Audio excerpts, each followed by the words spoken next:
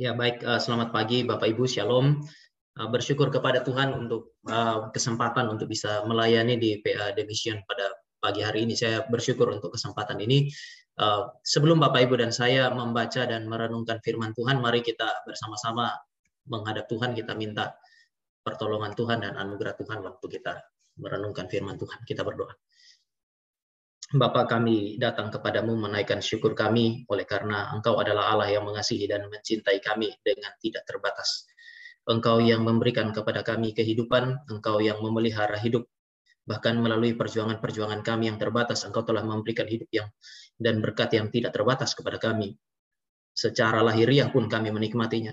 Namun lebih lagi secara spiritual kami boleh menikmatinya di dalam Kristus. Pemberian Allah yang besar, tanda cinta kasih Allah yang paling besar bagi kami. Kami mengucap syukur untuk semua kebaikan yang Engkau berikan itu. Bahkan kami bersyukur karena Engkau tidak henti-hentinya menunjukkan cinta kasih-Mu. Setelah menebus dan menyelamatkan kami di dalam Kristus, Engkau memberikan firman kepada kami. Sehingga kami yang terbatas, kami yang berdosa ini boleh mengenal Allah yang suci dan kehendak-Nya. Kiranya Tuhan hadir di tengah-tengah kami ketika kami membaca dan merenungkan firman Tuhan. Ini doa dan permohonan kami di dalam nama Tuhan Yesus. Kami berdoa dan kami mengucap syukur sekaligus menyambut firman Tuhan. Amin. Ya, Bapak Ibu, tema yang kita bahas di dalam 2 minggu ini berkaitan dengan apa yang kita sebut sebagai kedaulatan Allah. Nah, tentu saja pembicaraan atau percakapan mengenai kedaulatan Allah adalah sebuah percakapan yang terlalu luas untuk Bapak Ibu dan saya selesaikan di dalam 2 pertemuan, di dalam 2 jam gitu. Maka mau nggak mau saya menyempitkan ya, tema ini. Ya, saya ajak kita membahas sedikit mengenai kedaulatan Allah. Lalu hari ini kita mengaitkan dengan apa yang kita sebut sebagai penderitaan. Itu pun kita mesti sempitkan lagi, mungkin itu kepada penderitaan orang percaya dan tujuan Tuhan di baliknya. Jadi tentu saja ini adalah sebuah tema yang dengan sengaja disempitkan supaya kemudian kita bisa mendapatkan pemahaman yang sedikit lebih luas pada saat yang sama. Juga ini berkaitan dengan konteks ya. Waktu Bu Cucu tanya mengenai tema, kita bicara mengenai kedaulatan Allah, tetapi kemudian mau subtemanya itu berkaitan juga dengan apa yang saya sebut sebagai pergumulan eksistensial. Beberapa waktu yang lalu sebelum menentukan tema ini, ada satu orang tua yang datang setelah pelayanan lalu kemudian ngobrol di kantor, dan waktu dia cerita seluruh pergumulannya, saya hanya di dalam hati saya sambil mendengar sambil berpikir, kok ada ya orang yang punya pergumulan penderitaan sampai sedemikiannya di dalam ketersendirian. Mendengar dia saja pun saya sudah sulit untuk menjawab, ya, memberikan jawaban atau memberikan penjelasan mengenai apa yang terjadi. Satu-satunya yang saya ingat di dalam pikiran saya waktu dia cerita bagaimana waktu dia muda, dia berjuang untuk hidupnya dan keberhasilan membuat banyak orang ada di sekelilingnya dia. Tetapi setelah dia makin lama makin tua, dia rasa ada banyak kegagalan yang dia hadapi, dia mulai merasa tersendiri. Bahkan anak-anaknya pun tidak bisa ada bersama-sama dengan dia. Pertanyaan terakhir itu dia cuma bilang, jadi apa yang Tuhan mau? Sebenarnya apa sih yang sementara terjadi? Apakah Tuhan masih mengasihi saya? Apakah Tuhan hadir dalam kehidupan saya yang tersendiri dan sedemikian? Sulit sekali untuk menjawab pertanyaan yang seperti itu kalau kita sementara berhadapan dengan orang yang betul-betul bergumul secara eksistensial.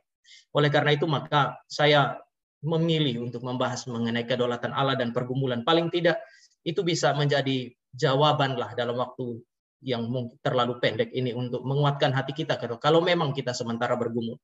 Sekaligus mempersiapkan kita kalau memang kita belum menghadapi itu, satu saat kita akan menghadapi. Dan berharap juga ini bisa mempersiapkan kita untuk paling tidak kalau kita ada di dalam kondisi yang baik, kita bisa hadir menemani teman-teman kita, rekan-rekan kita yang sementara ada di dalam pergumulan hidup. Oleh karena saya percaya bahwa Tuhan hadir itu juga melalui umatnya seperti Bapak, Ibu, dan saya. Mari kita baca satu bagian firman Tuhan, nanti bagian firman Tuhan yang lain akan Bapak, Ibu, dan saya lihat sambil kita berjalan di dalam PA pada pagi hari ini. Ayat yang cukup terkenal, Roma pasal yang ke-8. Roma pasal yang ke-8. Ayatnya yang ke-28. Saya bacakan bagi Bapak Ibu. Kita tahu sekarang bahwa Allah turut bekerja dalam segala sesuatu untuk mendatangkan kebaikan bagi mereka yang mengasihi Dia, yaitu bagi mereka yang terpanggil sesuai dengan rencana Allah. kita tahu sekarang bahwa Allah turut bekerja dalam segala sesuatu. Allah turut bekerja dalam segala sesuatu. Istilah segala sesuatu di sini berarti tidak ada satupun yang terjadi di dalam alam semesta ini di luar daripada apa yang disebut sebagai baik itu rancangan Allah atau keterlibatan Allah di dalam. Allahnya Bapak, Ibu, dan saya adalah Allah yang hidup. Salah satu ciri bahwa daripada makhluk yang hidup atau katakan entitas yang hidup adalah dia terus-menerus bekerja. Oleh karena itu Tuhan Yesus pernah bilang juga bahwa Bapakku masih terus bekerja sampai hari ini. Allah yang Bapak, Ibu, dan saya puji, Allah yang Bapak, Ibu, dan saya sembah adalah Allah yang hidup. Dan salah satu ciri yang menunjukkan bahwa dia hidup adalah dia bekerja. Dia bekerja di mana? Dia bukan hanya bekerja di dalam gereja. Dia bukan hanya bekerja di dalam situasi-situasi yang baik sehingga kita seringkali mensyukuri hal-hal baik yang terjadi di dalam kehidupan Bapak, Ibu, dan saya. Tetapi Paulus di dalam inspirasi Roh Kudus dan di dalam hikmat daripada Tuhan itu sendiri menyatakan kepada Bapak, Ibu, dan saya bahwa Allah turut bekerja di dalam segala sesuatu. Istilah segala sesuatu mengacu pada pengertian tanpa terkecuali. Hal-hal yang kita anggap baik, hal-hal yang kita anggap tidak baik, hal-hal yang kita inginkan, hal-hal yang tidak kita inginkan. Allah bekerja di sana. Dan Allah waktu dia bekerja, sama seperti makhluk atau entitas yang bersifat intelektual seperti Bapak, Ibu, dan saya. Dia tidak bekerja tanpa tujuan. Allah kita adalah Allah yang berdaulat, tetapi Allah kita juga adalah Allah yang baik. Sehingga ketika berkaitan dengan kehidupan orang percaya, hal-hal yang terjadi, yang kita inginkan maupun yang tidak kita inginkan, hal-hal yang kita anggap baik maupun hal-hal yang kita anggap buruk, semuanya terjadi demi apa? Demi kebaikan kita. Dan ini adalah teks yang diberikan oleh Rasul Paulus kepada jemaat yang ada di Roma di dalam konteks apa ya? Di dalam konteks pergumulan, di dalam konteks penderitaan mereka. Paulus mengajak mereka memandang kepada Allah di dalam pergumulan mereka. Dan saya kira ini adalah sesuatu yang penting di dalam kehidupan kita. Nah, mari kita mulai masuk ke dalam tema yang Bapak, Ibu, dan saya bahas. Ketika kita bicara mengenai kedaulatan Allah, kita juga tidak bisa melepaskan ya apa yang disebut sebagai kedaulatan itu dari hal yang kita sebut sebagai penetapan Allah. Kedaulatan Allah berbicara mengenai Allah yang sejak kekekalan dan dengan penuh kedaulatan. Artinya ini adalah sebuah penetapan yang tak bisa terbantahkan. Ini adalah penetapan yang pasti terjadi. Telah menetapkan segala sesuatu di dalam alam semesta. Tadi ini yang saya sebut sebagai segala sesuatu berarti tanpa terkecuali. Apapun yang terjadi di dalam alam semesta ini. Itu terjadi baik yang natural maupun yang spiritual. Itu terjadi berdasarkan penetapan atau izinnya untuk mencapai tujuannya. Jadi sekali lagi segala sesuatu tanpa terkecuali, yang natural maupun yang spiritual. Terkait dengan hal-hal spiritual, misalnya kelahiran baru Bapak, Ibu, dan saya, keselamatan kita, semua itu hanya bisa terjadi kalau Allah yang telah menetapkan itu dan menarik Bapak, Ibu, dan saya datang kepada Dia. Hal-hal yang sifatnya natural, pergumulan-pergumulan kita sehari-hari, itu hanya bisa terjadi berdasarkan penetapan atau berdasarkan izinnya untuk mencapai tujuannya di dalam kehidupan Bapak, Ibu, dan saya. Ini menarik. Penetapannya itu berarti Dia yang menetapkan, mencapai tujuannya itu berarti Dia yang punya tujuan. Ini yang disebut sebagai ketetapan dan kedaulatan Allah. Dia berdaulat, Dia menetapkan dari dirinya, dan tujuan akhirnya segala sesuatu yang Dia tetapkan itu akan kembali kepada Dia. Ya, Paulus bilang segala sesuatu adalah dari Dia, oleh Dia, untuk Dia. Bagi Dialah kemuliaan sampai selama-lamanya. Artinya segala sesuatu Dia ciptakan, Dia tetapkan untuk satu tujuan yang sama, yaitu kemuliaannya. Oleh sebab itu maka kita menyebut ini sebagai sebuah ketetapan yang berdaulat. Tidak bergantung kepada kita dan tidak berkaitan dengan pertama-tama berkaitan dengan tujuan-tujuan Bapak, Ibu, dan saya. Oleh karena itu maka wajar saja kalau kita mendapati bahwa ada banyak hal di dalam dunia ini kok kita merencanakan, kita sudah mengkalkulasi, memperhitungkan dengan sangat baik, atau kadang-kadang juga nggak terjadi. Ketika Bapak, Ibu, dan saya tidak mencapai tujuan kita, meskipun itu adalah tujuan-tujuan baik Bapak, Ibu, dan saya bisa percaya bahwa ya yang terjadi ini adalah sesuatu yang justru sesuai dengan kehendak Allah, meskipun bukan sesuai dengan kehendak saya. Saya ingat Allah waktu berbicara dengan Daud ya, waktu Daud mau berencana untuk membangun bait Allah, itu kan mengekspresikan tujuan baik, bukan tujuan yang jahat, tujuan yang baik di dalam hati Daud. mau bangun bait Allah yang megah, bait Allah yang besar untuk Tuhan. Ketika Tuhan hadir di tengah-tengah umatnya, dia mau menyediakan satu tempat. Ini sebuah tujuan yang sangat baik. Tetapi Tuhan mengatakan kepada Daud bahwa bukan itu rencananya. Bukan itu. Jadi di titik itulah kita bisa lihat bahwa ya tujuan baik Daud pun tidak tercapai, dan yang harus tercapai adalah tujuan baiknya Tuhan gitu. Nah, ini yang saya mau katakan tadi sebagai sebuah ketetapan, dan ketetapan yang berdaulat di dalam kehidupan umat Allah. Nah, cuman kita perlu sedikit membeda-bedakannya ya. Yang pertama, ketika kita bicara mengenai kedaulatan dan kehendak Allah, kita bisa bicara mengenai kedaulatan Allah atau kehendak Allah dan kehendaknya yang tersembunyi. Tidak semua hal dinyatakan Tuhan kepada kita. Oleh karena itu, maka Bapak, Ibu, dan saya pernah mungkin membaca Ulangan 28 ayat 28. Hal-hal yang dinyatakan itu untuk manusia. Hal-hal yang tidak dinyatakan. Hal-hal yang tetap tersembunyi itu untuk Allah. Artinya ini adalah ayat yang jujur ya. Bapak, Ibu, dan saya bersyukur kita punya Tuhan itu jujur. Dia maha tahu, tetapi dia juga bilang bahwa dia yang maha tahu itu tidak membuka semua yang dia tahu kepada Bapak, Ibu, dan saya. Nah, Tuhan kita adalah Tuhan yang terlalu besar. Saya percaya bahwa bahkan pribadinya Allah sendiri itu merupakan sebuah misteri bagi kita kan ya. Ada masa di mana kita bilang kita kenal Tuhan, tapi kan pengenalan Bapak, Ibu, dan saya terhadap Tuhan itu tidak tuntas. Tidak bisa tuntas. Dan inilah keindahan relasi dengan Tuhan. Bahkan sampai nanti di sorga, satu hal yang paling bisa dinikmati oleh Bapak, Ibu, dan saya adalah pengenalan yang tak mungkin tuntas tentang Allah yang terlalu mulia dan terlalu besar itu. Itu membuat pengenalan kita di sorga pun saya yakin terus-menerus mengalami apa yang disebut sebagai pertumbuhan. Dan itulah kenikmatan hidup di dalam relasi dengan Allah nanti di dalam kerajaan sorga. Namun yang saya mau katakan adalah Allah yang berdaulat, yang menetapkan segala sesuatu, itu tidak menyatakan, tidak membukakan semua kepada kita. Dia menetapkan segala sesuatu, tetapi tidak semua dibukakan kepada Bapak, Ibu, dan saya. Ini disebut sebagai kehendak Allah yang tersembunyi. Kadang-kadang kita baru memahaminya setelah sesuatu terjadi. Saya kasih satu contoh mungkin di dalam Alkitab itu kan kira-kira 20-an tahun Yusuf itu mengembara ya.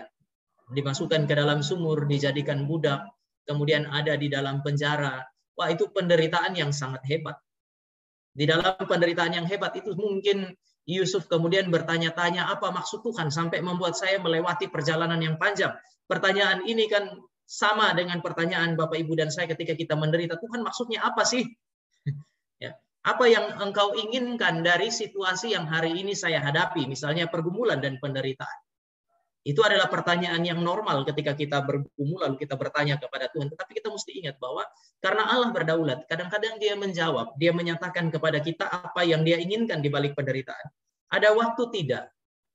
Yusuf baru mengerti itu setelah dia lihat bahwa melalui perjalanan yang panjang penuh dengan penderitaan itu, kemudian ternyata Allah merencanakan untuk memelihara kehidupan satu bangsa yang besar, umat pilihannya.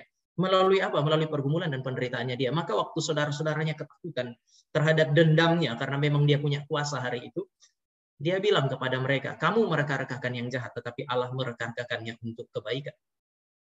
Saya kira inilah yang Bapak, Ibu, dan saya bisa sebut sebagai apa yang disebut sebagai kehendak Allah yang tersembunyi. Tidak semua kehendak Allah yang ditetapkan terkait dengan segala sesuatu dibukakan kepada kita.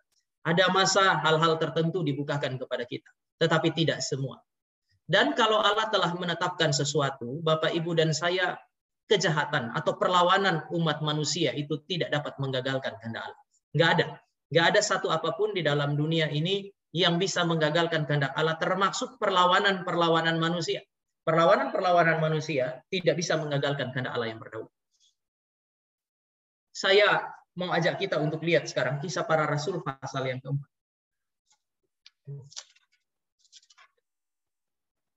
Kisah Para Rasul pasal yang keempat ayat 27 dan ayat yang ke-28. Sebab sesungguhnya telah berkumpul dalam kota ini Herodes dan Pontius Pilatus beserta bangsa-bangsa dan suku-suku bangsa Israel melawan siapa? Melawan Yesus, hamba-Mu yang kudus yang Engkau urapi, untuk melaksanakan segala sesuatu yang telah Engkau tentukan dari semula oleh kuasa dan kehendak. LAI menerjemahkan ini dengan mengatakan untuk melawan Yesus yang kudus dan yang engkau urapi, ayat 28, untuk melaksanakan segala sesuatu, seolah-olah ini kalau kita baca hanya dari konstruksi bahasa Indonesianya, maka seolah-olah Yesuslah yang kudus, yang diurapi untuk melaksanakan segala sesuatu. Tetapi kalau Bapak Ibu dan saya lihat di dalam konstruksi bahasa aslinya, yang melaksanakan segala sesuatu yang ditentukan dari semula, justru itu adalah Herodes, Pontius Pilatus, bangsa-bangsa dan suku-suku bangsa yang melawan Yesus. Artinya perlawanan Herodes, Pontius Pilatus, bangsa-bangsa dan suku-suku bangsa terhadap Yesus Kristus itu justru dipakai oleh Allah untuk menggenapi apa yang Dia rencanakan sejak semula.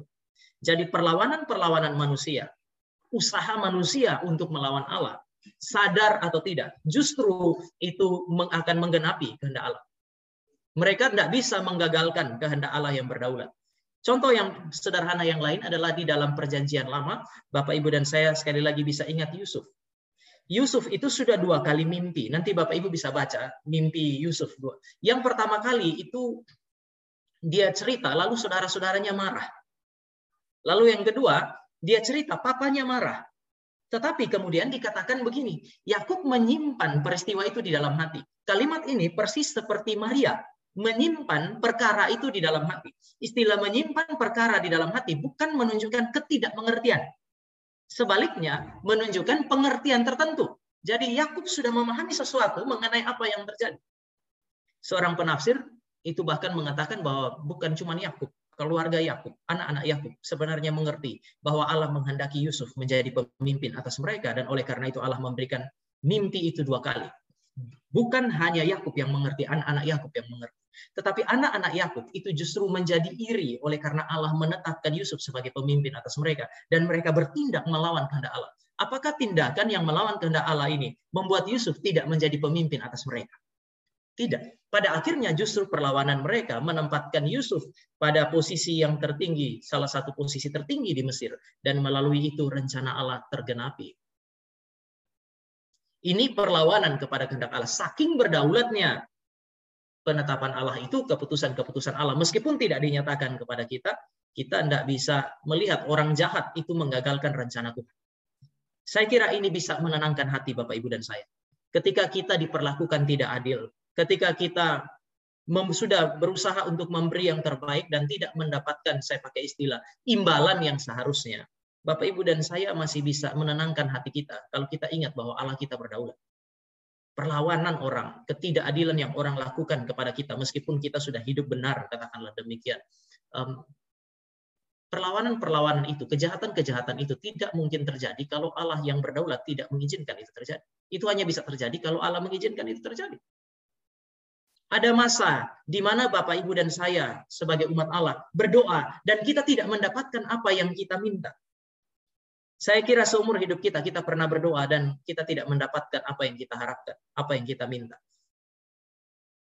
Pertanyaannya mengapa? Ya karena Allah kita berdaulat. Justru karena Dia berdaulat, maka Dia bisa berkata ya dan bisa berkata tidak. Kalau kita punya asisten rumah tangga, ya dia tidak punya pilihan yang lain kecuali dia berkata ya, karena dia tidak berdaulat atas kita. Tetapi karena Allah berdaulat atas kita, maka Allah kita adalah Allah yang bisa berkata ya dan bisa berkata tidak atas doa-doa kita. Justru karena Dia berdaulat. Seringkali ketika kita berdoa, kita senantiasa berharap, dan kadang-kadang kita berdoa dengan konsep kalau saya sudah berdoa, maka pasti Allah akan melakukan apa yang saya minta.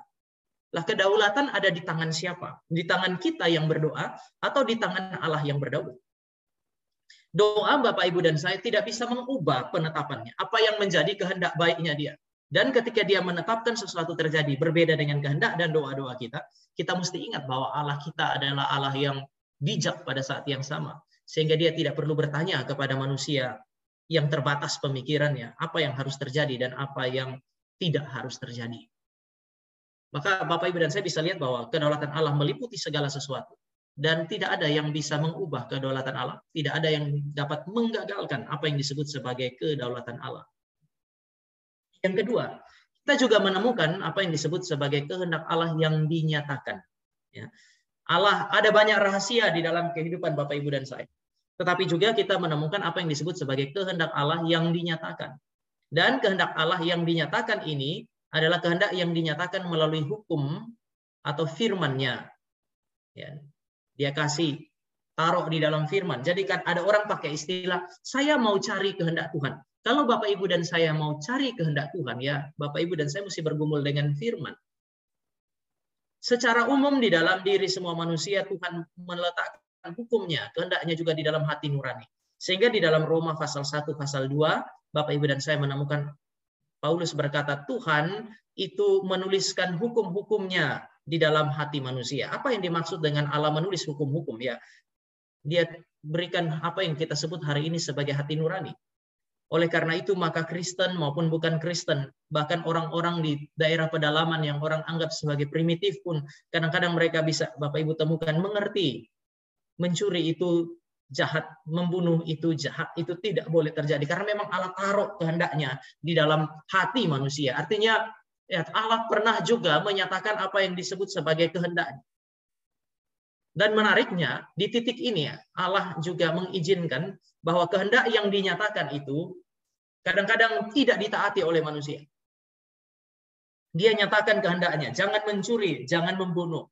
Manusia bisa memilih untuk taat atau tidak. Tetapi sekali lagi, prinsip di atas itu. Ketika kita memilih untuk tidak taat pun, jangan berpikir bahwa ketidaktaatan kita akan menggagalkan rencana Tuhan. Itu adalah sesuatu yang tidak mungkin.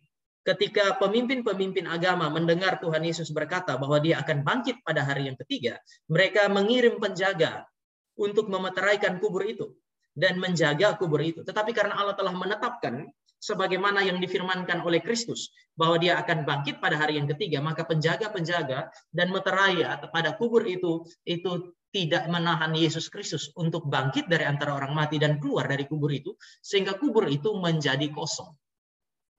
Pemimpin-pemimpin agama mengerti apa yang dikatakan oleh Tuhan Yesus, dan justru karena mengerti, maka mereka minta penjaga untuk menjaga kubur itu. Tetapi mereka memilih untuk tidak taat. Mereka memilih untuk melawan. Dan di dalam perlawanan mereka, sekali lagi, tidak dapat menggagalkan rencana Allah. Jadi, kedaulatan Allah itu berbicara mengenai penetapan Allah yang kekal dan pasti terjadi. Dengan demikian kita bisa bilang bahwa semua yang terjadi, kalau sudah terjadi, ya kita bisa terima itu. Pandang itu sebagai kehendak Allah yang baik dalam kehidupan Bapak Ibu dan saya. Bahkan ketika kita berharap bahwa berdoa kepada Allah dan ternyata yang terjadi itu tidak sesuai dengan apa yang kita harapkan atau apa yang kita kehendaki. Nah, mari kita mulai kaitkan kedaulatan Allah ini dengan apa yang disebut sebagai pergumulan hidup Bapak, Ibu, dan saya. Jadi saya mencoba lihat dulu ketetapan dan kedaulatan Allah, dan sekarang mari kita sempitkan pada urusan penderitaan atau pergumulan Bapak, Ibu, dan saya. Apakah penderitaan itu sesuatu yang ditetapkan oleh Allah? Ini menjadi pertanyaan yang penting. Ya. Karena inilah pertanyaan yang juga kemudian menjadi keberatan dari orang-orang yang tidak percaya kepada eksistensi Allah. Mereka menolak eksistensi Allah oleh karena mereka bilang, coba lihat, ada penderitaan di dalam dunia. Kalau penderitaan terjadi, itu berarti Allah tidak ada. Karena kalau Allah ada, dia baik. Kalau Allah ada, dia maha kuasa. Tapi kok kalau Allah baik, kenapa ada penderitaan dan seterusnya? Bapak Ibu, ketika kita berhadapan dengan pertanyaan ini, apakah penderitaan, kejahatan yang terjadi di dalam alam semesta ini yang mengakibatkan orang lain menderita atau bahkan mengakibatkan kita menderita, itu adalah sesuatu yang berkaitan dengan kedaulatan Allah, penetapan kekal Allah itu? Saya kira jawabannya adalah jawaban yang positif. Kita mesti berikan jawaban yang positif bahwa itu hanya bisa terjadi jika Allah mengizinkan itu terjadi, menetapkan untuk mengizinkan, menetapkan untuk membiarkan itu terjadi. Tapi ini tidak sama dengan mengatakan Allah adalah pencipta kejahatan. Nah, ini yang saya mau ajak kita untuk kemudian mencoba untuk memahaminya dengan sedikit lebih masuk ke dalam. Nah, orang Kristen memberikan penjelasan mengenai penderitaan itu selalu dengan merujuk Kejadian pasal yang ketiga. Di dalam Kejadian pasal yang ketiga, Bapak, Ibu, dan saya menemukan bahwa Allah, saya mulai dari ini, Allah yang menciptakan manusia dan segala sesuatu yang sungguh amat baik, Kejadian 1 ayat 31, adalah Allah yang menciptakan manusia sebagai makhluk yang memiliki kebebasan. Lalu dia mau uji ketaatan manusia. Maka dia bilang, semua pohon dalam taman ini boleh kamu makan buahnya kecuali yang ada di tengah. Bukankah ini sebuah perintah yang menarik sebenarnya. Itu tidak mengekspresikan bagi saya kejahatan Tuhan, tidak. Itu justru mengekspresikan kebaikan Tuhan dan penjelasan kepada kita mengenai siapa yang berdaulat atas hidup kita. Tuhan bilang begini, semua pohon dalam taman ini boleh kamu makan, kan itu kelimpahan tuh. Tuhan nggak balik. Hanya pohon yang di tengah yang boleh kamu makan, sisa yang lain jangan dimakan. Tuhan nggak bilang begitu. Tuhan bilang semua boleh dimakan, tetapi ada satu yang di tengah. Saya menentukannya supaya kamu tidak makan. Ini adalah ujian ketaatan bagi Adam dan Hawa. Dia memberikan perintah menguji mereka, tetapi dengan pohon yang ada di tengah itu, Allah menghendaki untuk menguji ketaatan manusia. Di sisi yang lain, iblis berusaha untuk terus-menerus melawan Allah, dan dia memanfaatkan momentum itu untuk menggoda manusia melawan Allah. Pertanyaannya adalah, apakah kehadiran iblis di Taman Eden untuk menggoda Adam dan Hawa itu di luar kedaulatan Tuhan? Apakah ini berarti Tuhan terkejut waktu iblis masuk ke dalam taman, bahkan menggunakan ular sebagai medium untuk mencobai? Kalau seandainya Tuhan kita terkejut, Tuhan sebenarnya nggak mau dia masuk, tetapi dia memaksa masuk dan Tuhan nggak bisa menahan dia, berarti Tuhan kita nggak berdaulat. Saya percaya bahwa kehadiran iblis di dalam Taman Eden itu pun diizinkan Tuhan, gitu. Diizinkan oleh Tuhan, tetapi Tuhan nggak masuk ke dalam, atau Tuhan tidak memaksa iblis untuk masuk. Memang iblis adalah pribadi yang cenderung melawan Allah, cenderung merusak pekerjaan Allah, maka dia berusaha masuk ke dalam Taman Eden dan kemudian menggoda manusia. Tuhan mengizinkan, Tuhan membiarkan iblis melakukan apa yang dia mau untuk lakukan. Dan dia masuk ke dalam Taman Eden, dia menggoda manusia. Bagaimana dengan Adam dan Hawa? Apakah kejatuhan Adam dan Hawa itu adalah kejatuhan yang juga di luar daripada kedaulatan Allah? Tuhan itu berharap cemas dari sorga sana waktu lihat Hawa berhadapan dengan ular. Lalu kemudian Alkitab Kejadian 3 ayat 6 mengatakan, perempuan itu melihat bahwa buah itu baik untuk dimakan. Dia melihat bahwa buah itu baik untuk dimakan. Kalimat berikutnya atau frasa berikutnya, lagi pula buah itu menarik hati. Baik untuk dimakan, sudah beda dengan kehendak Tuhan. Menarik hati. Tuhan bilang kalau kamu makan, kamu akan mati. Supaya mereka takut melawan kehendak Tuhan. Ini dia bilang buah itu menarik hati. Lalu Alkitab bilang dia mengulurkan tangannya, mengambil buah itu, dimakannya dan diberikan kepada suaminya yang bersama-sama dengan dia. Kita bisa melihat bahwa Hawa mengambil itu dengan bebas berdasarkan pikirannya, perasaan, kehendak yang bertentangan dengan kehendak Tuhan. Pertanyaannya adalah, apakah Tuhan itu punya, kalau kita pakai istilah hati Tuhan, jantungnya Tuhan itu berdegup kencang. Aduh, Hawa ambil nggak ya? Hawa ambil nggak ya? Atau kalau bahasa anak muda, Tuhan bilang, please Hawa, jangan diambil, jangan diambil. Apakah demikian? Kalau Tuhan kita, Tuhan yang sedemikian, jujur saja, kalau saya punya Tuhan yang seperti itu, saya nggak akan layani dia. Dia tidak berdaulat atas apa-apa. Kalau saya bisa melakukan sesuatu yang saya inginkan dan itu menghancurkan rencana Tuhan, ya untuk apa Bapak Ibu dan saya berdoa kepada Tuhan yang sedemikian? Saya percaya bahwa Allah mengizinkan itu. Allah membiarkan itu terjadi. Allah nggak masuk ke dalam manusia untuk menggerakkan dia melawan hukumnya atau firman-Nya, tidak. Tetapi Allah membiarkan manusia kadang-kadang melakukan apa yang dia kehendaki, menggunakan kebebasannya untuk melawan Allah. Saya kira ini yang menjadi akar daripada persoalan yang kita sebut sebagai masalah kejahatan. Lalu kemudian setelah manusia menggunakan kebebasannya untuk melawan Allah, Bapak Ibu, mari kita perhatikan penderitaan itu sebenarnya Allah itu bicara, Allah keluar dari mulut Allah. Setelah manusia jatuh di dalam dosa, Tuhan kemudian datang dan Tuhan bilang begini, terkutuklah tanah karena engkau. Terkutuklah tanah karena engkau. Allah memurkai alam semesta yang dihidupi oleh manusia. Oleh karena itu, maka semua manusia tanpa terkecuali, Kristen ataupun yang bukan Kristen, mereka pasti menghadapi apa yang disebut sebagai penderitaan. Terkutuklah tanah karena engkau. Siapapun yang lahir di dalam alam semesta yang telah dimurkai oleh Allah ini, mereka pasti akan menghadapi apa yang disebut sebagai pergumulan dan penderitaan tanpa terkecuali. Bahkan di dalam hal-hal yang paling menyenangkan. Apa sih yang paling menyenangkan bagi Bapak, Ibu, dan saya? Apa sih yang paling kita sukai?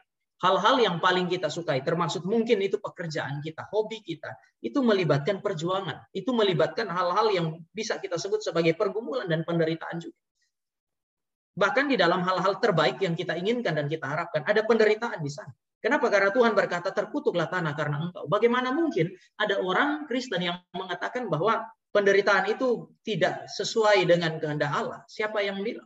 Allah yang menetapkan kok. Atau Bapak Ibu lihat lagi kutukan-kutukan Tuhan, hukuman-hukuman Tuhan. Kepada laki-laki Tuhan bilang, dengan berpeluh engkau akan mengusahakan tanah, namun onak dan duri yang akan dihasilkannya bagimu. Bukankah ini bicara mengenai pergumulan dan penderitaan? Laki-laki digambarkan Alkitab sebagai makhluk pekerja. Dan yang Tuhan pukul adalah pekerjaan dan hasil kerjanya.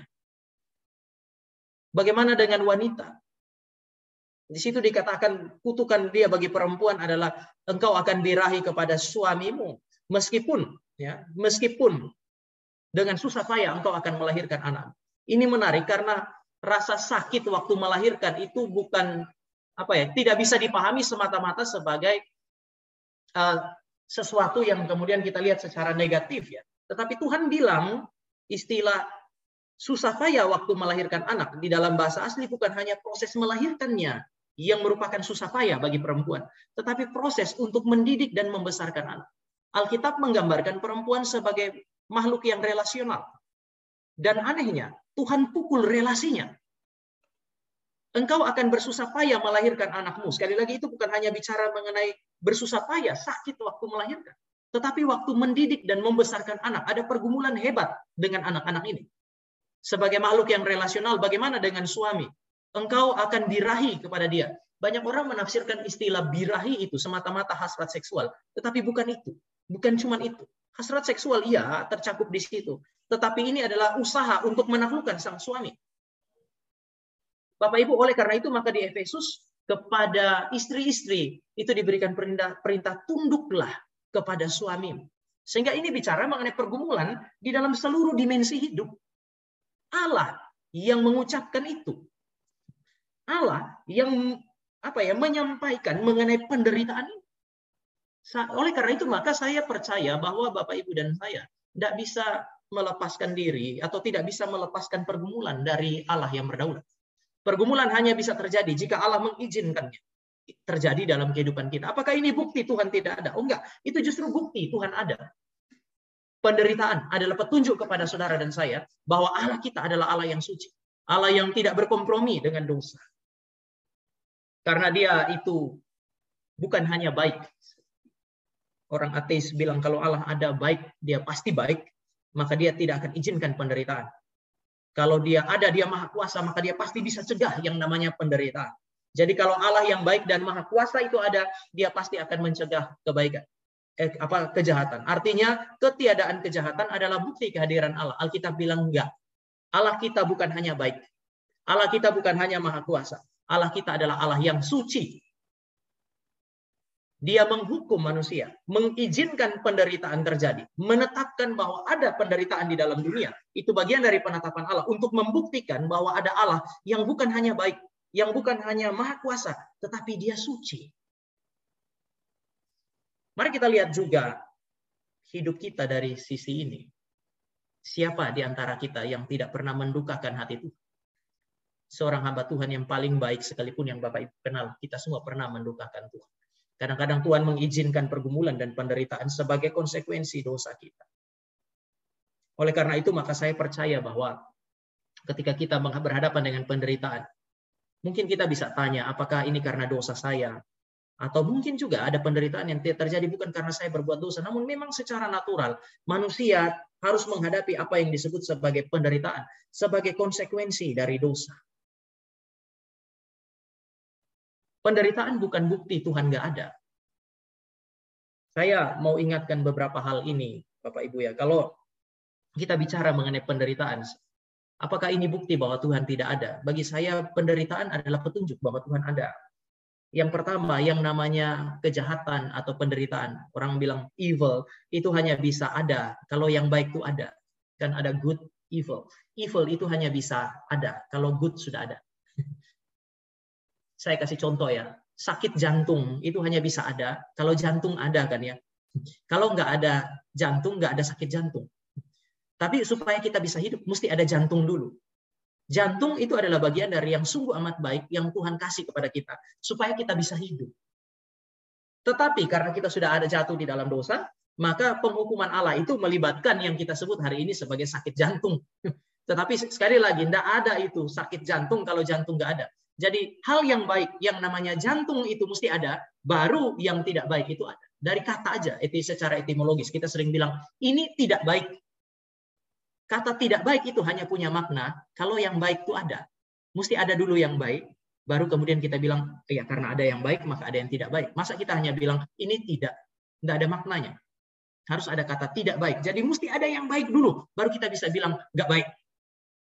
Atau saya kasih satu contoh, saya suka pakai contoh ini. Waktu saya masih melayani di Pondok Indah beberapa tahun yang lalu, kemudian ada semacam Paskah. Lalu Paskahnya kami itu pergi ke semacam ada rumah pelayanan untuk anak-anak pemulung lah gitu, orang-orang yang memulung di itu, dan tempatnya itu dekat sekali dengan semacam tempat pembuangan sehingga sungai di situ bau sekali.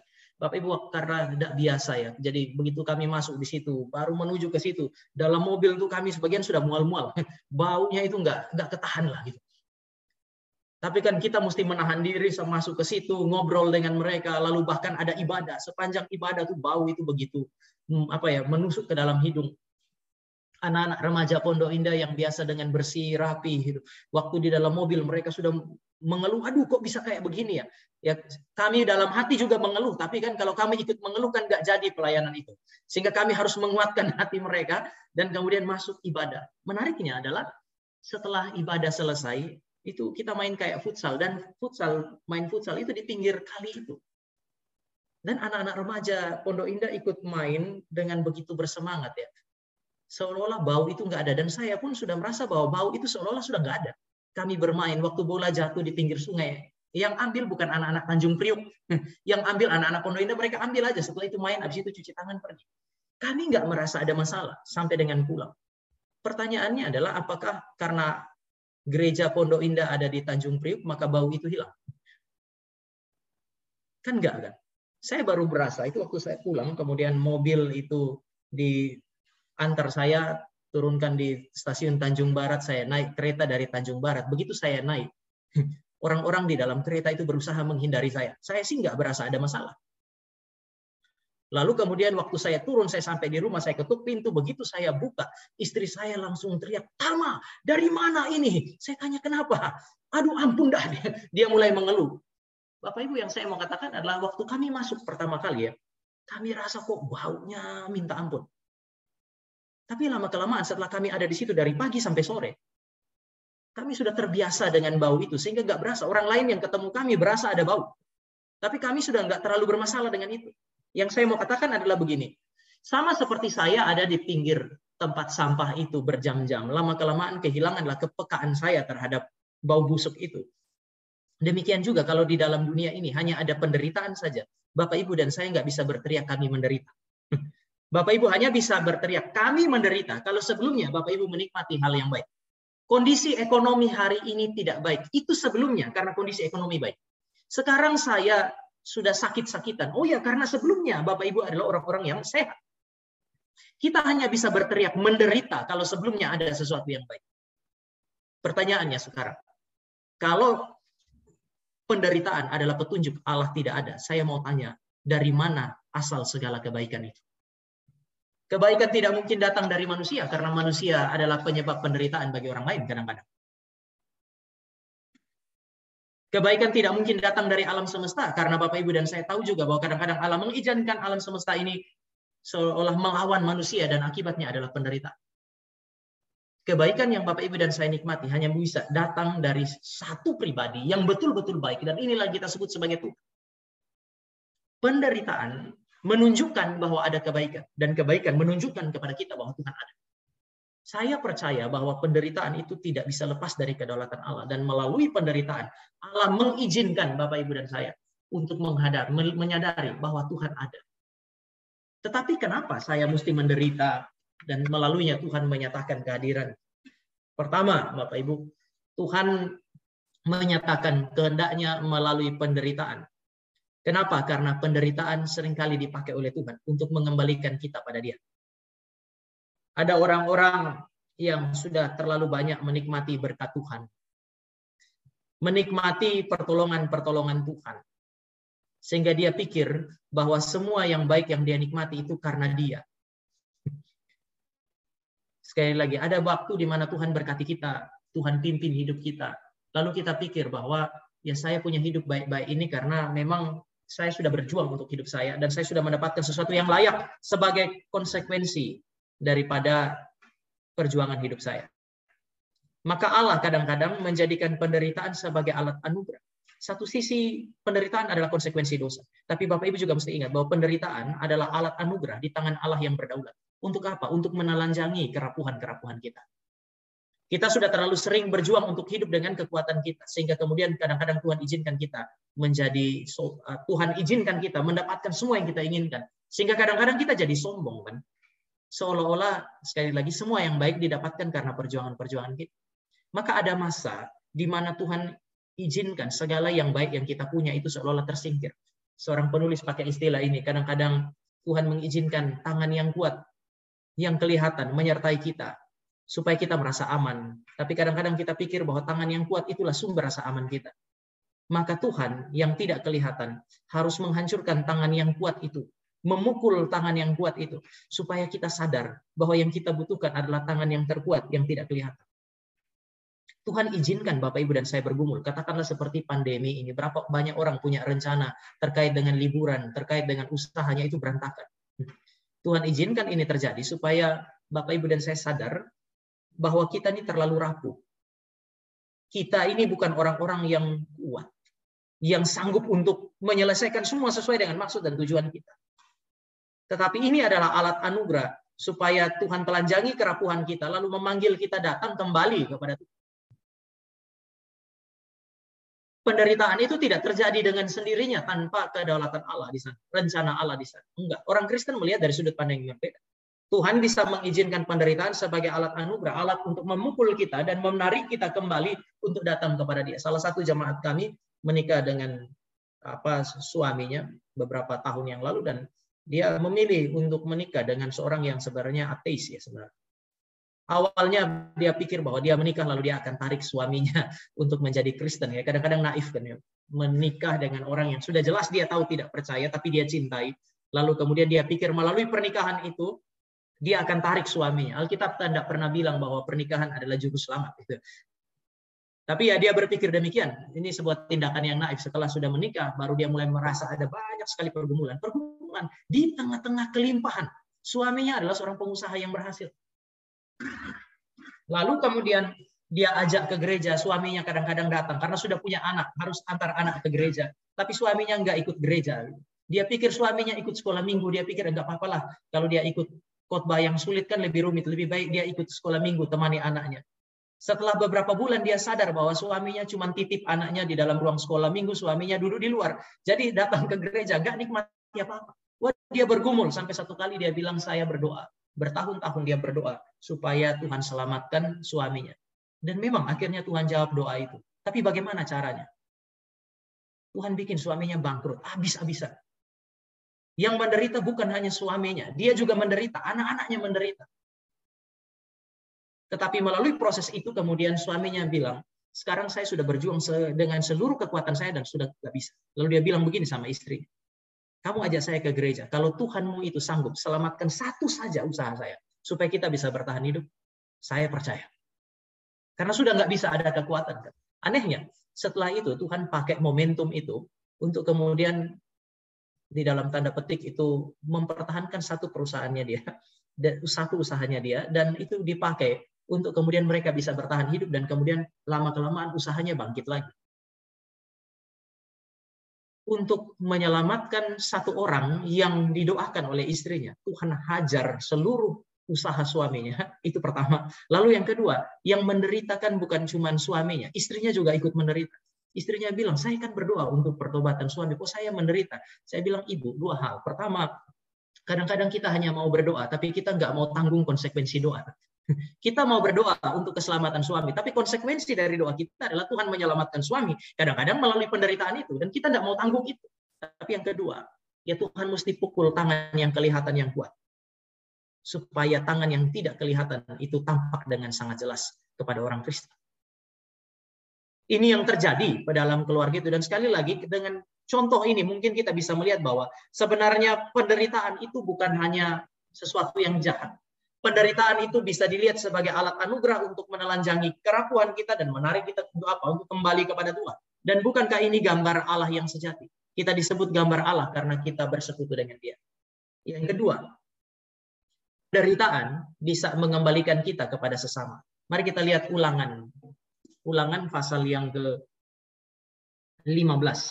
Ya, ini naskah terakhir yang nanti kita baca ya. Ulangan pasal yang ke-15 ayat yang ke-7 dan ayat yang ke-8. Anehnya Tuhan memberkati Israel dan berkata memimpin mereka ke tanah yang penuh dengan susu dan madu. Artinya negeri yang penuh dengan kemakmuran, tapi di negeri yang penuh dengan kemakmuran itu ada penderitaan. Jika sekiranya ada di antaramu seorang miskin, salah seorang saudaramu di dalam salah satu tempatmu di negeri yang diberikan kepadamu oleh Tuhan Allahmu, maka janganlah engkau menegarkan hati ataupun menggenggam tangan terhadap saudaramu yang miskin itu. Tetapi engkau harus membuka lebar-lebar baginya dan membuka tangan lebar-lebar baginya dan memberi pinjaman kepadanya dengan limpahnya. Cukup untuk keperluannya seberapa ia perlukan. Di negeri yang penuh dengan susu dan madu, tetap ada kemiskinan, tetap ada penderitaan. Untuk apa? Untuk mengembalikan manusia kepada sesama. Saya pakai istilah menjadikan manusia sebagai manusia. Mendidik kita untuk memperhatikan orang lain yang menderita. Ini adalah alat anugerah, Bapak Ibu. Dengan mengizinkan mata kita melihat penderitaan, kita itu bisa diajak oleh Tuhan datang dan terlibat di dalam penderitaan orang lain. Tadi sebelum kita mulai ada sharing, saya menangkap ada kedukaan. Dan kemudian Bapak Ibu di dalam PAD Mission ini pergi dan mengunjungi. Bukankah ini bagian daripada menjadi manusia menjadi sesama bagi sesama? Dengan melihat pergumulan dan penderitaan orang lain, Tuhan menggerakkan hati kita untuk datang, mengunjungi, berdoa, dan menghibur. Bukankah Bapak, Ibu, dan saya bertumbuh justru di dalam pelayanan kepada sesama? Untuk kita bisa keluar melayani sesama, kadang Tuhan memanggil kita melalui penderitaan orang lain. Ketika Tuhan menciptakan Adam dan Hawa, mereka adalah ciptaan yang sempurna, ciptaan yang mulia, tetapi mereka tidak sempurna. Tidak baik manusia itu seorang diri. Kalimat ini keluar dari mulut Tuhan atau dalam pikiran Tuhan pada saat manusia belum jatuh dalam dosa.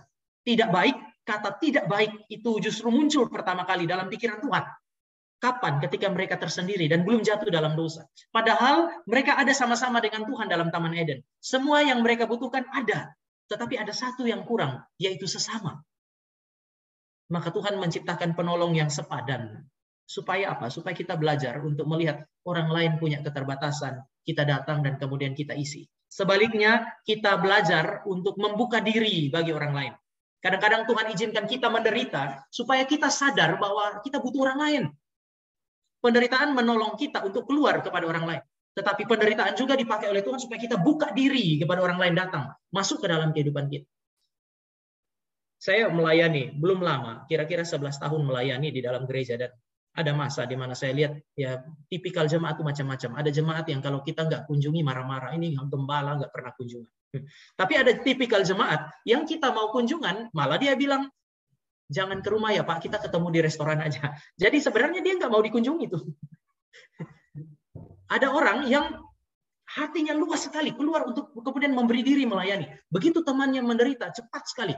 Tetapi ketika dia bergumul, kita mau datang memberikan bantuan, tertutup sekali. Tuhan mesti pukul kita dalam tanda petik habis-habisan supaya kita bukan hanya belajar memberi diri kepada orang lain, tetapi memberi diri supaya orang lain mengisi kita. Bukankah ini gambar rupa Allah yang sebenarnya? Kita bukan hanya berelasi dengan Allah, tetapi berelasi dengan sesama. Penderitaan adalah alat anugerah bagi saudara dan saya untuk membuka mata, membuka hati kita supaya orang lain masuk ke dalam kehidupan kita, kita menolong dia. Atau sebaliknya, membuka diri kita supaya orang lain masuk dan memberikan pertolongan yang Tuhan memberikan bagi kita. Mungkin kita bilang, tetapi mereka terbatas. Betul. Pertolongan mereka terbatas, tetapi pertolongan dari orang-orang yang terbatas seringkali dipakai oleh Tuhan supaya kita tunduk kepada kehendak Tuhan. Bukan kita, tetapi Tuhan bisa memakai orang-orang lain di sekitar kita. Yang kedua, ya pertolongan orang lain terbatas supaya kita nggak bergantung kepada orang lain. Kita bukan bergantung kepada saudara di kiri kanan kita. Kadang-kadang ada penderitaan yang begitu hebat sampai saudara-saudara yang mau menolong pun sudah nggak sanggup lagi untuk menolong. Dengan demikian, yang mau menolong dan yang ditolong sama-sama harus mengarahkan mata kepada penolong yang sejati, yaitu Allah. Karena itu maka saya kasih poin yang terakhir. Penderitaan itu menyatakan penderitaan kita. Jadi bukan hanya mengembalikan kepada Allah, bukan hanya mengembalikan kepada sesama, tetapi mau menyatakan kepada kita mengenai kehadiran dan cinta kasih Allah bagi kita. Tadi ayat inilah yang kita baca, Allah bekerja di dalam segala sesuatu untuk kebaikan. Istilah kebaikan itu bukan merasa Allah bekerja dalam segala sesuatu untuk memberi rasa tenang, seolah-olah nggak ada pergumulan. Allah memberikan kekayaan sehingga tidak ada lagi pergumulan fisik, bukan itu. Istilah kebaikan itu justru mengacu kepada makin lama kita makin menjadi serupa dengan Kristus. Allah bekerja di dalam segala sesuatu, termasuk penderitaan, supaya makin lama kita makin serupa dengan Allah. Makin lama kita makin bersekutu dengan Tuhan. Di dalam penderitaanlah seringkali kehadiran Allah itu terasa nyata. Pemazmur dalam kelimpahan dia bilang di padang rumput yang hijau, di dalam air yang tenang Allah hadir. Tetapi dia bilang di dalam lembah kekelaman. Lembah kekelaman atau lembah bayang-bayang maut adalah lembah yang sangat gelap sehingga domba seringkali nggak rasa kehadiran Tuhan. Tetapi dia bilang gadamu dan tongkatmu, itulah yang menghibur aku. Ini memberi petunjuk bahwa kadang-kadang Tuhan pakai penderitaan. Tuhan diam, tapi dia menyatakan kehadirannya. Melalui apa? Saya kutip, ini yang terakhir ya Bapak Ibu. Saya kutip tulisan seorang penulis C.S. Lewis, dia bilang, Tuhan atau cinta kasih Tuhan itu nampak melalui dua hal. Pertama, dia memberi telinga kepada kita untuk mendengar. Yang kedua, dia berbicara kepada kita. Ini tanda orang saling mencintai. Dua orang yang saling mencintai, C.S. Lewis pakai istilah, mereka akan saling berhadap-hadapan. Untuk apa? Berbicara satu kepada yang lain. Dan yang kedua, memberi telinga untuk mendengarkan apa yang dibicarakan oleh orang lain. Salah satu petunjuk Allah mengasihi dan mencintai Bapak Ibu dan saya di dalam penderitaan adalah waktu kita menderita, Allah pakai momentum itu untuk panggil kita datang berdoa kepada Dia. Dia memberi telinganya untuk mendengarkan suara kita, bahkan di dalam kondisi yang paling buruk. Kesempatan untuk berdoa. Ya Bapak Ibu punya, saya dengar tadi punya waktu-waktu untuk berdoa juga. Itu adalah tanda cinta kasih Tuhan. Kadang-kadang di dalam konteks kita bergumul. Di sisi yang lain, ada masa di mana Tuhan itu dalam penderitaan dia berbicara kepada kita. Di padang rumput hijau air yang tenang, ada penafsir mengatakan rumput hijau air tenang itu bicara mengenai firman Tuhan. Kelimpahan oleh karena ada firman Tuhan. Tetapi Bapak Ibu ingat juga, gada dan tongkat di dalam lembah bayang-bayang maut juga dapat ditafsirkan sebagai kehadiran Allah melalui firman-Nya. Sehingga kalau kita masih menderita hebat, lalu kemudian kita masih bisa dengar firman seperti hari ini. Saya percaya bahwa ini adalah tanda cinta kasih Tuhan. Tuhan kita hadir di dalam konteks penderitaan yang paling hebat sekalipun. Ketika Dia kasih kesempatan bagi kita, sudah terlalu menderita, sampai nggak bisa bikin apa-apa, lalu kemudian kita berdoa, itu bukti Dia hadir. Kita sudah nggak bisa bikin apa-apa, kadang-kadang mulut sudah nggak sanggup lagi untuk berdoa, tiba-tiba ada sesama datang, dia sampaikan firman Tuhan, itu tanda cinta kasih Tuhan. Tuhan hadir. Dan kemudian Dia berbicara kepada Bapak, Ibu, dan saya. Bahkan di dalam lembah kekelaman. Sehingga penderitaan adalah tanda kehadiran Tuhan di dalam kehidupan Bapak, Ibu, dan saya. Kita bilang, tapi Dia nggak bicara. Oh iya, tidak bicara pun kadang-kadang merupakan cara berkomunikasi kan ya. Kita yang sudah menikah pernah merasakan itu. Ibu-ibu mungkin pernah marah sama suami dan akhirnya memilih diam. Bukankah kadang-kadang itu salah satu cara komunikasi yang efektif? Kadang-kadang waktu kita ngomong, suami bisa rasa, oh ya, masih oke-oke saja. Tapi begitu diam, justru suami pikir, kok aneh, dia diam. Ini sesuatu yang serius berarti. Itu diam, kadang-kadang mencari cara komunikasi. Tuhan kadang-kadang diam, supaya Bapak, Ibu, dan saya sadar bahwa Dia sementara berbicara. Kita datang kepada Dia, berdoa, tanya, Tuhan kenapa? Lalu kemudian Dia juga pakai orang lain, pakai firman yang kita baca untuk berbicara kepada kita. Tetapi biasanya keinginan untuk berdoa dan mendengar firman baru benar-benar muncul dalam hati dalam konteks apa ya? Dalam penderitaan. Dan penderitaan pula, saya tutup dengan ini, yang menjadi jalan yang dipilih oleh Allah untuk menebus dan menyelamatkan kita. Lihatlah kepada Kristus. Kristus membuktikan kepada kita bahwa Allah kita adalah Allah yang menderita. Sekali lagi, Allah kita adalah Allah yang menderita. Dia pakai penderitaan untuk membuktikan cinta kasih. Bahkan penderitaan terburuk yang tidak ingin dilihat, tidak ingin didengar, tidak ingin dipikirkan oleh orang-orang zaman itu di Romawi. Itulah yang dipilih oleh Kristus untuk menunjukkan cinta kasih. Maka saya percaya bahwa penderitaan yang paling hebat bukan tanda bahwa Tuhan tidak ada. Sebaliknya, penderitaan yang paling hebat adalah panggilan Tuhan untuk mengembalikan kita kepada Dia. mengembalikan kita kepada sesama, dan mendorong kita, membuka mata kita untuk melihat bahwa Tuhan kita adalah Tuhan yang memperhatikan, Tuhan yang kemudian menolong kita. Saya kira ini yang saya bisa sharingkan bagi Bapak Ibu dan saya dari perspektif kedaulatan Allah dan penderitaan. Kita kasih Tuhan bagi kami. Terima kasih untuk kebenaran yang boleh kami pikirkan dan kami renungkan bersama-sama. Dalam nama Tuhan Yesus kami berdoa. Amin. Ya, Allah kita adalah Allah yang berdaulat.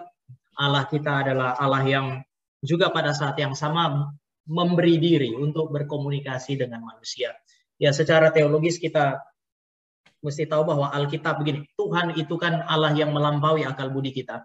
Sehingga ketika dia mau menyatakan diri, membuka diri kepada kita, dia harus menggunakan bahasa yang bisa dimengerti dan bisa dipahami oleh manusia. Salah satu caranya untuk supaya kita bisa mengerti dan memahami apa yang ada di dalam pikiran dan hati Allah, kalau dia pakai bahasa sorga, saya pakai istilah itu ya, bahasa sorga yang nggak ada yang paham. Maka dia harus pakai bahasa manusia, bagaimana manusia berkomunikasi, dan secara teologis ada salah satu yang kita sebut sebagai bahasa yang disebut sebagai antropomorfis. Allah tuh roh ya, dia tidak punya tangan, nggak punya kaki seperti kita, tapi Alkitab bilang tangan Tuhan yang kuat, tangan kanan Allah, dan seterusnya, untuk menunjukkan kepada kita, bukan mengatakan bahwa Allah punya tangan dan kaki secara fisik seperti kita, tapi mau menunjukkan sesuatu. Ketika kita menggambarkan tangan kanan sebagai yang terkuat, ya menunjukkan bahwa Allah kita adalah Allah yang kuat, tangan kanan sebagai alat kerja yang paling efektif, mau menunjukkan Allah kita adalah Allah yang bekerja, dan ketika dia bekerja, dia tidak bisa dihentikan. Nah, bahasa antropomorfis inilah yang dipakai juga oleh Tuhan. Jadi Tuhan pakai menggambarkan dirinya seperti manusia supaya manusia mengerti isi hati Tuhan. Bahwa Tuhan menetapkan segala sesuatu itu tidak berarti bahwa Tuhan tidak berduka ketika manusia melawan dia. Istilah menyesallah Tuhan itu tidak berarti bahwa Tuhan baru lihat dan Tuhan terkejut. Tetapi istilah ini adalah istilah yang mau dipakai untuk menggambarkan bahwa Tuhan waktu dia melihat Kejadian 6 itu kan puncak daripada kejahatan manusia sebelum Allah menghukum dengan air bah. Nah, yang sementara mau digambarkan dengan istilah menyesallah Tuhan itu adalah apa yang ada di dalam hati Tuhan. Kesedihan, duka cita Tuhan, kemarahan Tuhan terhadap apa yang disebut dosa yang dilakukan oleh manusia pada masa itu. Nah, sehingga sekali lagi ini bukan berarti bahwa Allah tidak bisa mengontrol segala sesuatu yang ada di luar atau bahkan tidak berdaulat atas dirinya sendiri. Saya kira bukan itu yang dibicarakan, tetapi ini bahasa yang dipakai untuk menolong kita supaya kita mengerti bahwa ketika manusia berdosa, mereka mendukakan hati Tuhan. Saya kira ini sekali lagi kita memahami itu sebagai bahasa antropomorfis, dan ini bukan menggambarkan sebagai Allah yang tadi seperti manusia yang punya fisik atau kemudian Allah yang tidak dapat mengantisipasi apapun. Meskipun dia berdaulat atas hidup saudara dan saya, itu tidak berarti bahwa dia tidak punya perasaan, sehingga ketika segala sesuatu terjadi itu kemudian dia tidak punya empati, tidak menderita dan seterusnya. Saya kira itu.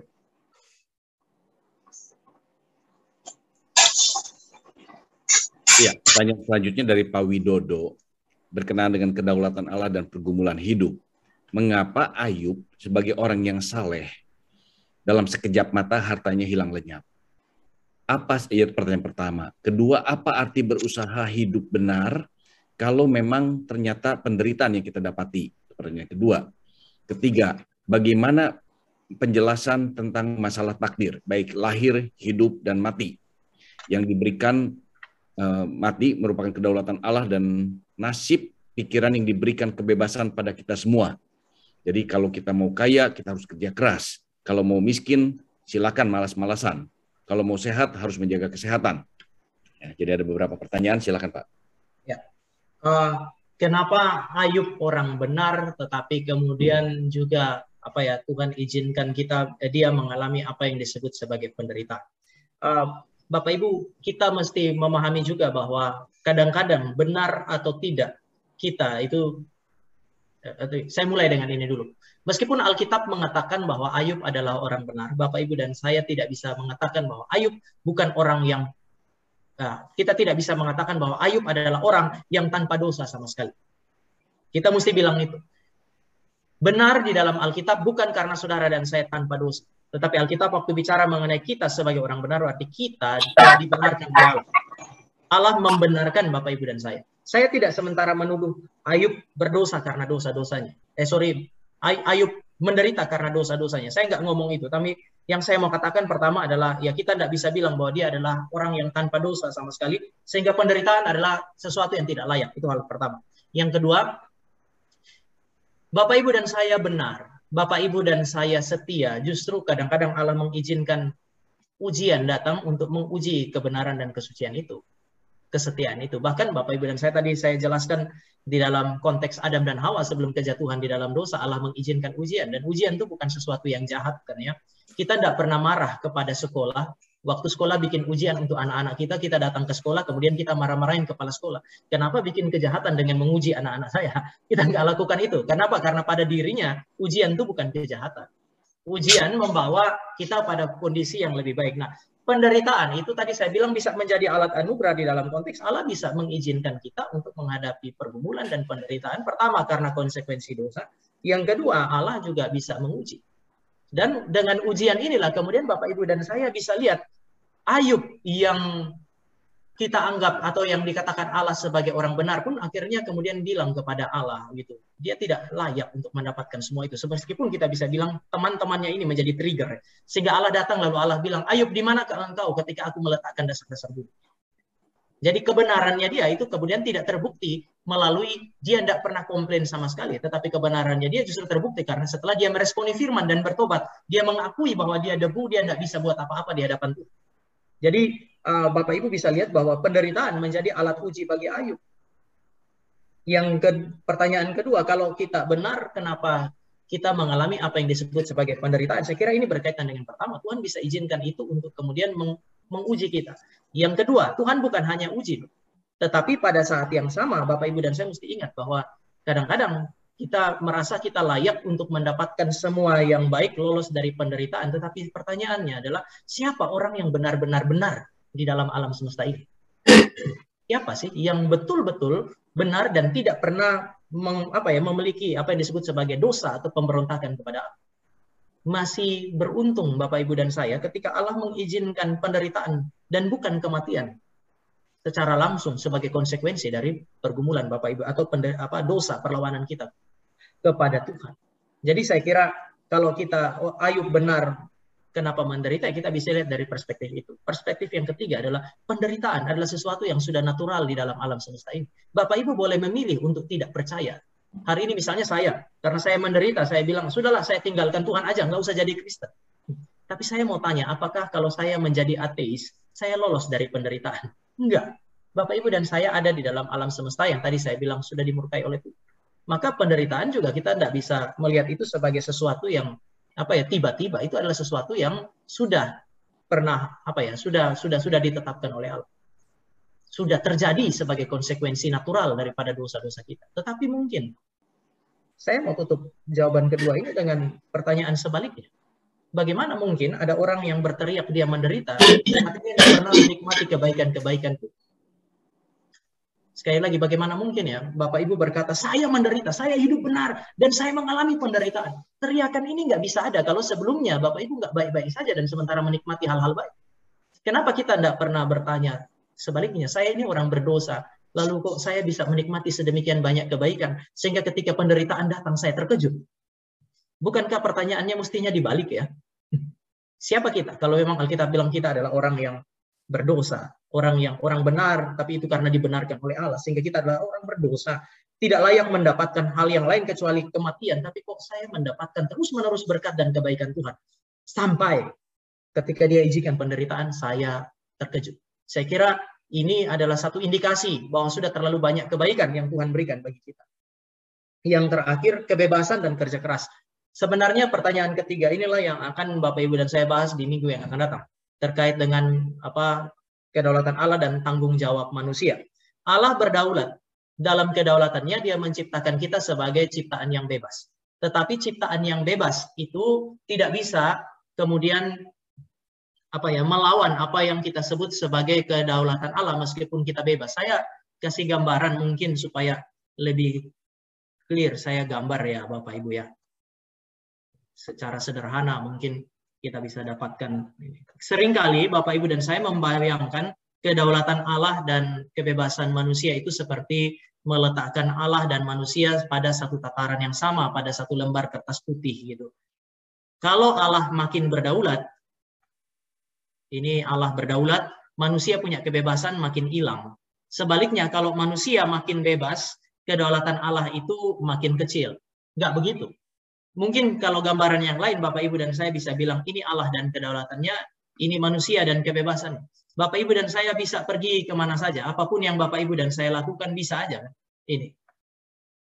Tetapi Bapak Ibu dan saya nggak akan bisa menembus batas-batas kedaulatan Allah. Itu sesuatu yang nggak mungkin terjadi. Sekali lagi kita bebas. Tetapi kebebasan itu tidak ada kebebasan yang sebebas-bebasnya. Itu tidak pernah ada. Di dalam alam semesta ini tidak pernah ada. Secara filosofis pun kebebasan yang sebebas-bebasnya itu tidak pernah ada. Kebebasan sejati selalu menemukan batas-batas. Dan di dalam kekristenan batas bagi kebebasan sejati adalah Allah dan kedaulatan. Kita pasti akan menemukan batas-batas di dalam kebebasan Bapak Ibu dan saya. Nah, bagaimana dengan tadi pertanyaan? Kalau orang kerja keras kaya, siapa bilang Bapak Ibu kerja keras lalu kemudian pasti kaya? Saya mau tanya, Bapak Ibu bangun jam berapa, tidur jam berapa? Saya mau bandingkan dengan pemulung yang kami layani beberapa waktu yang lalu. Mulai jam 3 pagi dia sudah kerja, Bapak Ibu. Pulang jam 12, tidur 3 jam. Dia kerja lebih keras dari Bapak Ibu atau Bapak Ibu kerja keras lebih dari dia? Tapi siapa yang kaya dan siapa yang miskin? Kalau memang semata-mata hanya kerja keras saja, dan bukan di dalam tanda petik kedaulatan Allah yang memberi anugerah, memberi bijaksana kepada kita dan seterusnya, ya saya kira nggak ada apa-apanya yang Bapak Ibu dan saya dapatkan. Siapa juga bilang bahwa kerja keras selalu merupakan usaha. Kita seringkali itu mendapatkan satu kalimat ini, hasil tidak mengkhianati usaha. Tetapi saya mau tanya, apakah selalu ideal seperti itu? Kadang-kadang kan yang Bapak Ibu dapatkan justru tidak seperti yang Bapak Ibu harapkan karena usaha keras ternyata nggak dapat. Dan yang terjadi justru seperti kedaulatan Allah. Kamu kerja keras mengolah tanah, tapi onak dan duri yang diberikan ya bagimu. Siapa yang berdaulat? Kerja keras kita atau Allah yang berdaulat yang sudah berfirman dalam Kejadian pasal yang ketiga? Jadi memang saya akui bahwa Tuhan seringkali memberkati kita melalui kerja keras. Namun Bapak Ibu juga mesti ingat, Allah yang berdaulat sehingga tidak selalu kerja keras kita lah yang memberi hasil sebagaimana yang kita harapkan. Kadang-kadang kita kerja keras lalu Tuhan kasih lebih juga daripada kerja keras kita dan kita terkejut, kok saya kerja cuma segini, ternyata yang Tuhan kasih lebih. Oh, itu bukti bahwa dia berdaulat. Ada masa kita sudah kerja maksimal, tidak dapat seperti yang kita harapkan. Itu juga bukti bahwa kita adalah makhluk yang bebas tentu saja, tetapi Allah yang berdaulat menentukan hasilnya. Saya kira itu. Baik, ini pertanyaan dari, ada satu lagi di chat room, tapi Pak Yahya sudah resen terlebih dahulu, kemudian yang terakhir nanti yang di chat room, dan kemudian kita akan akhiri. Silakan Pak Yahya.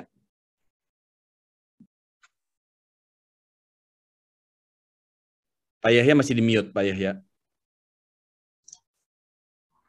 Kedaulatan Allah dan pergumulan yang paling terkenal dari yang kita ketahui adalah berupa predestinasi dan providensia Allah dan anugerah khusus dari Allah. Dan penderitaan dan pergumulan itu termasuk masalah keuangan, terutama sakit penyakit dan kematian. Pertanyaannya adalah apakah ada perbedaan antara penderitaan yang dialami oleh umat pilihannya dan non pilihan? Bukanlah umat pilihannya adalah umat yang ciptaan yang baru, Pak. Jadi apakah memang ada perbedaan antara penderitaan dan pergumulan umat pilihan Allah dan umat non pilihan Allah? Itu aja pertanyaan, Pak. Baik, Pak. Wah, ini terima kasih Pak Yahya. Saya kira ini luput dari penjelasan saya tadi.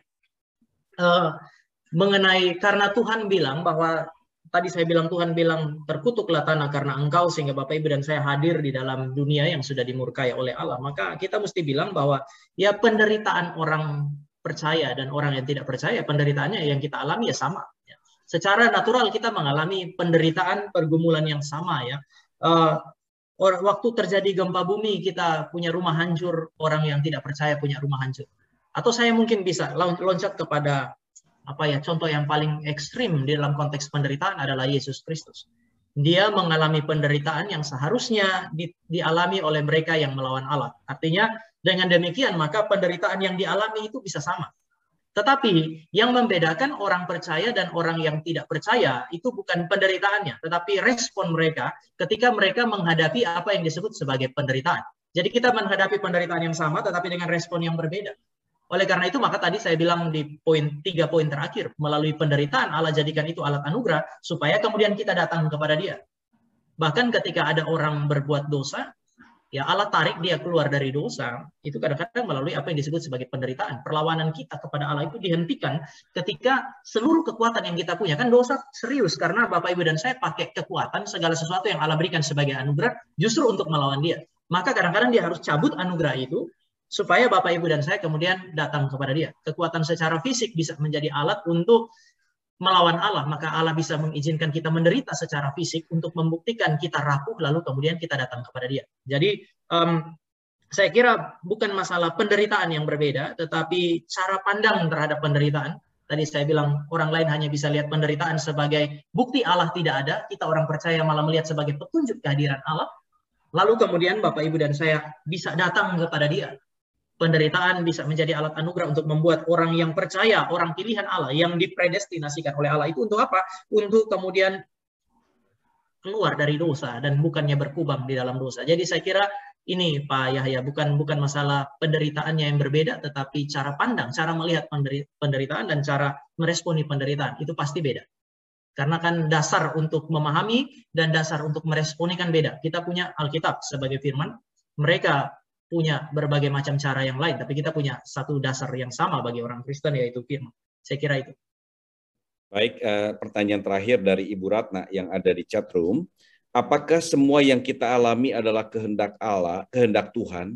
Apakah beda kehendak Allah dengan Allah mengizinkan? Ya, pertama saya mesti bilang, tadi Roma 8 ayat 8 bilang segala sesuatu tanpa terkecuali. Semua terjadi di dalam apa yang disebut sebagai kedaulatan Allah. Nah, di dalam konteks kedaulatan Allah inilah, Bapak, kemudian kita ngomong mengenai Allah menetapkan. Allah menetapkan untuk manusia ada, Allah menetapkan untuk kita ada, maka kita ada. Tapi kalau ditanya, apakah ada beda dengan mengizinkan? Mengizinkan itu juga masuk secara teologis, izin Allah. Allah mengizinkan itu mesti masuk di dalam konteks apa yang disebut sebagai ketetapan. Tetapi di sini Allah terlihat pasif. Allah seperti membiarkan itu terjadi. Ini pun ketetapan Allah. Pada saat Adam dan Hawa berdosa melawan Allah, kita bisa bilang pada titik itu, Adam dan Hawa memutuskan untuk melawan Allah dan Allah mengizinkan itu terjadi. Kalau kita katakan Allah menetapkan dalam pengertian Allah aktif, seringkali dipahami sebagai Allah aktif masuk ke dalam hati Adam dan Hawa, menggerakkan mereka untuk melawan. Oh tidak, mereka melawan dari dirinya, tetapi ada masa di mana Allah tidak mau mengkhianati, sekali lagi, Allah tidak mau mengkhianati keputusannya untuk menciptakan saudara dan saya sebagai ciptaan yang bebas. Kebebasan itu sesuatu yang penting. Allah memberikan kebebasan. Oleh karena itu, maka ada masa di mana Dia mencegah kita melakukan sesuatu. Tapi ada masa di mana Dia mengizinkan atau membiarkan kita untuk melakukan sesuatu. Sehingga kalau kita lihat menetapkan itu cenderung kayak sesuatu pasif. Allah menetapkan lalu Allah bertindak. Di sisi yang lain, mengizinkan itu Allah terlihat di dalam tanda petik, saya pakai istilah ya, terlihat atau seolah-olah pasif. Dia membiarkan itu terjadi. Tetapi kalau Bapak Ibu dan saya bilang mengizinkan itu, apakah kedaulatan Allah juga, ketetapan Allah juga? Ya, Allah menetapkan untuk mengizinkan. Misalnya kalau kita paling sederhana tuh asrama. Di STT itu kan ada asrama. Ada Bapak asrama, ada Ibu asrama. Sehingga ketika anak asrama datang, minta izin, kami mau pergi ke mall gitu, atau mau pergi kemana kan, ya ada masa di mana Bapak Ibu asrama bilang tidak, ada masa di mana Bapak Ibu asrama bilang oke. Mengizinkan itu bukan berarti bahwa suka-sukanya kita, karena kita bisa pergi, mau pergi maka terjadilah apa yang kita mau, kan tidak. Mengizinkan lebih merupakan ya keputusan kedaulatan dari orang yang punya otoritas untuk membiarkan yang ada di bawahnya dia melakukan sesuatu. Jadi kita bisa lihat dari konteks itu. Jadi dua-duanya, Bu, dua-duanya itu masuk di dalam konteks kedaulatan Allah. Tapi yang satu terlihat aktif sekali, yang satu terlihat sepertinya dia pasif. Tetapi pasif tidak berarti bahwa terlihat pasif itu tidak sama dengan mengatakan bahwa dia tidak berdaulat sama sekali. Itu hanya berarti dia mengizinkan itu terjadi, atau dia menetapkan untuk tidak menghalangi itu terjadi. Termasuk di dalamnya peristiwa Kejadian pasal yang ketiga. Allah menetapkan untuk membiarkan itu terjadi. Saya kira itu. Baik. Pak, ya, satu lagi bisa, Pak? Udah waktunya, Pak. Iya. Ya, mohon maaf, Pak. Jadi hari ini kita akan akhiri pertemuan kita. Dan sekarang waktunya kita untuk memberikan persembahan. Mari kita masuk dalam doa.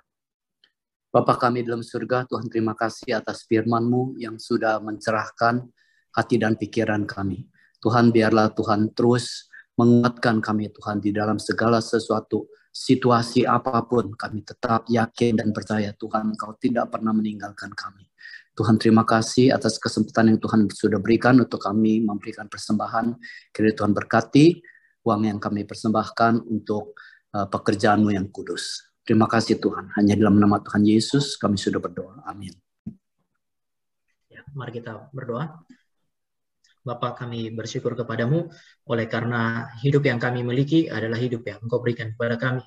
Apapun yang terjadi di dalam kehidupan kami adalah bagian daripada rancangan Allah yang berdaulat atas kehidupan kami, dan kami bersyukur firman Tuhan mengatakan bahwa segala sesuatu yang Tuhan izinkan terjadi dalam kehidupan kami adalah bagian daripada rancangan Tuhan yang baik bagi kami, supaya kami makin mendekat kepada Tuhan dan memiliki relasi yang benar dengan Dia di dalam seluruh pergumulan itu, meresponinya dengan benar dan pada akhirnya mempermuliakan Tuhan kami. Kami bersyukur untuk kebenaran firman yang boleh sama-sama kami baca dan kami pikirkan, bahkan kami diskusikan di dalam PA pada pagi hari ini.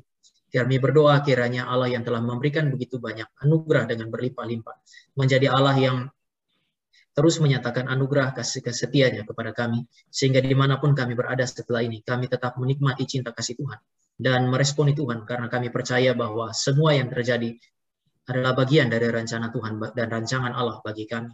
Kiranya kasih karunia Allah Tritunggal boleh menyertai kami, dan Allah Tritunggal ini sajalah yang mengarahkan wajahnya kepada kami, memberikan kepada kami kasih karunia dan rahmat, sehingga kami boleh memperoleh kekuatan dan bijaksana untuk menjalani hidup sesuai dengan kehendak-Nya, mempermuliakan Dia mulai hari ini sampai kedatangan Kristus yang kedua kalinya, atau sampai dengan waktu di mana Ia datang menjemput kami pribadi lepas pribadi untuk menjumpai Dia muka dengan muka melalui kematian.